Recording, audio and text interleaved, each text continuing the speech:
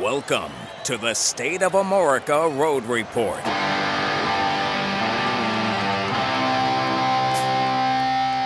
With your hosts, David Hudson and Ian Rice.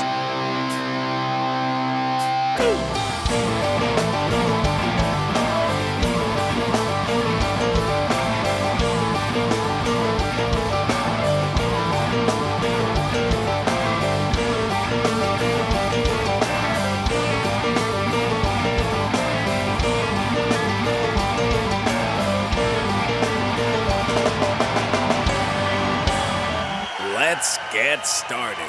All right, all right. All right, everybody, welcome back to another episode of the State of America Road Report. This time we have somebody calling in from San Diego, California, and welcome to the program, Matt Amsden. Thank you, David. Hi. All right, so I'll ask you the same question I ask everybody. On a scale of 1 to 10, when the tour was announced, what was your excitement level? I'd say I was about at a 6 or so. Okay. When you walked out of the concert the other night, what was your excitement level? I was at a 9. See, that's what I keep telling people. I've had a lot of people message me and that haven't been to the shows, and I'm like, well, just consistently listen to everybody that's been to a show. They're kind of saying the same thing. Did I ask you beforehand if you were going to give a negative review or not? No, we didn't talk about it. So we just interview who, approaches us. And so I have, you may have gotten on there and go, man, they sucked, which if you said that, we would put the episode up. But I found that's a very common theme, even amongst some really, really diehard people that I think were very, very skeptical. Yeah. I mean, if I would have invented it a different, I would have, if they left it up to me, I would have created a different lineup. But, having seen the show, I mean, not only did they not suck, I mean, it sounded great. It sounded really great. And all those players did a great job. And I like Brian Griffin. Here in LA, I saw the Troubadour show that before the original shows were going to happen. And I forget the name of the gentleman who was playing. Raj was his first name. Right. Yeah, I like this guy, Brian, a little better. It sounded great. All right, so the venue, how big was it? It was an outdoor amphitheater, pretty big. What was the crowd like? There were some holes, but, it wasn't like there wasn't a lot of people there. There was a ton of people there. All right. Was the umbrella used on the opening song? Yes. Yeah. And I heard you mention that on other shows, and I didn't actually know what it was going to be. But, Chris pops out from behind an umbrella as the show begins. All right. So from what I understand, they're no longer doing the bar scene. There's just like an old jukebox that plays Shake Your Money Maker. Is that correct? Well, I don't know what the other shows would. There was a bar set up in the back behind the jukebox, and the jukebox is out at the beginning, and somebody comes in and acts as if they're putting in a coin, and then Shake Your Money Maker plays the old was it Elmore James? And I'm not sure. I'm not the best with all of that. I think it's one of those songs a lot of people have covered. Right. But they got a bar set up in the back with a bartender, and the band has a drink beforehand, and then the bartender stands back there the whole night. All right, so when they play Shake Your Money Maker, and all of a sudden Rich kicks in with his guitar, how loud was he? Yeah, pretty loud. As it should be with that song.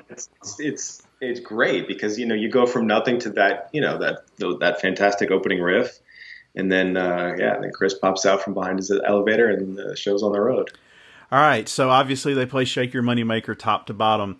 Was there one song in particular you were looking forward to hearing over the others? Well, my favorite song from the album has always been Sister Luck. Mm-hmm. And I was looking forward to hearing that, and I did enjoy that. But the standout for me was Seeing Things. Mm-hmm. When they kicked into the chorus of Seeing Things, I teared up. I mean, it was powerful and really great. So Seeing Things and Struttin' Blues are the two that I keep hearing people say just really surprised them and blew them away. Yeah, and Struttin' Blues is fun too, man. I mean, is that the one that there was word that somebody in the band didn't like? They didn't play it I don't think they played it after the Moneymaker tour. If I'm wrong, I'm sorry. I think you're right. I think that's a mistake. I mean, that was that song moves and it's really fun. And I mean, I'm a big Shake Your Money Maker I'm a fan of that album, so it wasn't a hardship for me to hear all those tunes. So with Seeing Things, the thing we keep hearing over and over again is just how great Chris's voice sounds. Mm-hmm. Would you say on Seeing Things he did a A+ job on that? I would say that, and I would say that about all the songs. I mean, I didn't hear anything that they had to step down. They had to play in a different key or anything like that. Mm-hmm. Not that I noticed now. And I mean, he sounded 100%. I mean, it's funny because I think the next night in LA, the Guns N' Roses is playing a show the same night, and there's a big difference between what Chris Robinson's 2021 voice sounds like as compared to Axl Rose's.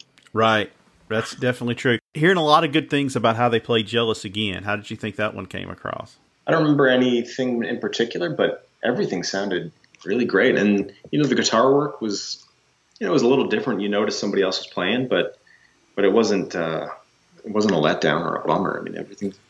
You did a great job. All right, so when it comes to the hits portion, which random songs did you get? Got No Speak, No Slave, mm-hmm. which was great. Lots of energy. All right, so that's one of the random ones you got? Yeah, okay, yeah, so the random one. You know the standards. Mm-hmm. I'm not the world's biggest By Your Side fan, but Horsehead is one I really like from that. And then the next curveball was Soul Singing. How was that? Great. Yeah, with the background singers sound great too. They're I think they sing maybe a little lower in general than, I don't know, like the quality of their voice is a little not as high as what we're used to. Well, that has been a standard answer that everybody has said, that they need to be higher in the mix. Mm-hmm. I hear they sound good, but just need to be higher in the mix. All right, so I'm pulling up your set list right now. Let's go to Wiser Time. Joe Robino has been getting some good marks from fans about Wiser Time, which is, I feel bad for anybody that takes that spot that has to play Wiser Time, Thorn in My Pride, and Descending. Yeah, you're set up for failure. He kind of was, but he's a hard guy not to like because he's really, he's got such great energy and he's really fun to watch, and you can just see he's up there having fun, a lot of fun, and really loving the music and doing his thing. So it's not like what he plays is, to be honest, a little bit secondary because you can just see him totally vibing. But having said that, what he played was nice. It's really different, a little busier than something Ed would have played, I think, but real nice. He's the new member that I'm most excited about seeing live because he just looks like he's having fun more than anything. He's having a ball, and you can tell he's really, really enjoying the music. I mean, like a couple of the guys were singing along when they didn't even have to. Right. Well, how was Sven? Sven's great. He's laid back. He's got his he's got his cool looking suit on and positive and happy to be there. It looked like.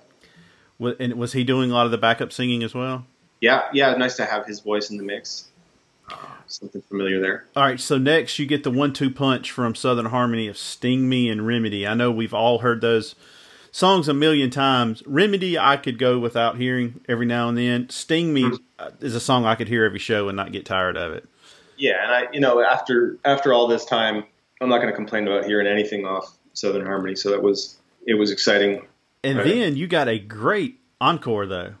My favorite of the covers that they've done so far, the Led Zeppelin classic, Hey, Hey, What Can I Do? Yeah, I wasn't expecting that. I think that was... had they done that in this tour yet? I think they've done it one other time. Okay, yeah, it was... I didn't know they were doing it, so that was a nice surprise. And yeah, they said, here's one we learned from Jimmy Page. I bet they did, huh?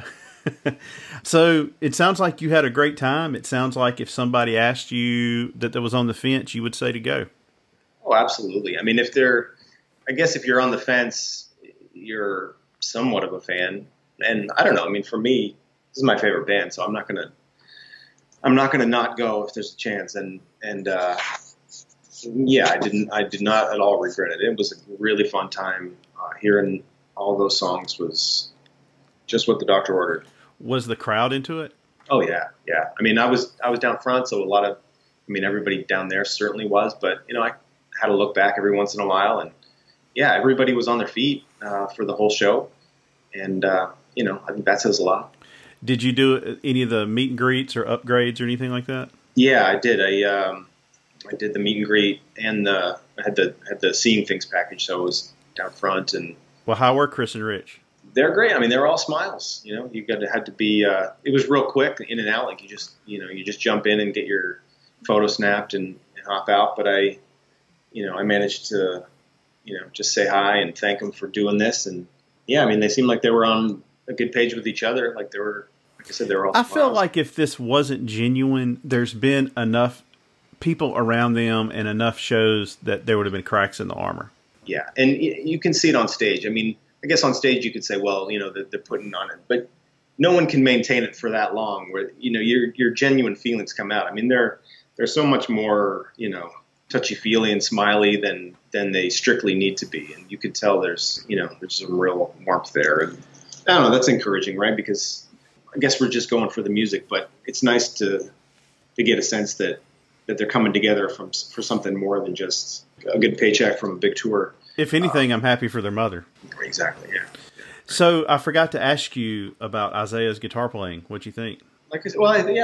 He's more than serviceable. I mean, it was, you could tell somebody was up there, but nothing was like, oh, it blew that, Now, was he very loud in the mix for his solos? I've read some reviews where people say at times his sound's kind of all over the place. I wouldn't say he was very loud, but he wasn't. I didn't find him too low either. I think that seemed just about right. All right, so it sounds like you had an absolute blast. I appreciate you giving us a few moments to come on and talk about the San Diego show. Yeah, and you went to L.A. last night as well, right? Yeah. Are you going to attend any more? No, that's it for me. I could only get away for those two. All right, well, Matt, we really appreciate it, and Ian and I will be back with you soon.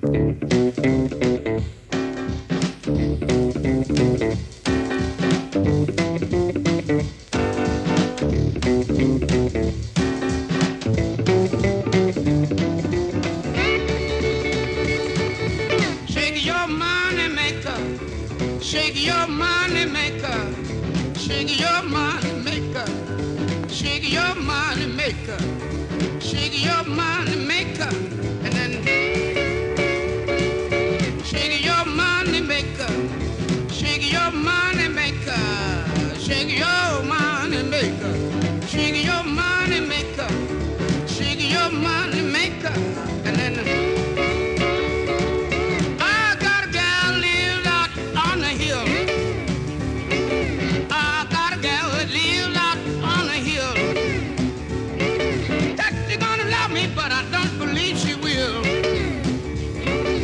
Shake your money maker, shake your money maker, baby. You gotta shake your money maker, shake your money maker. You gotta shake your money maker, and then.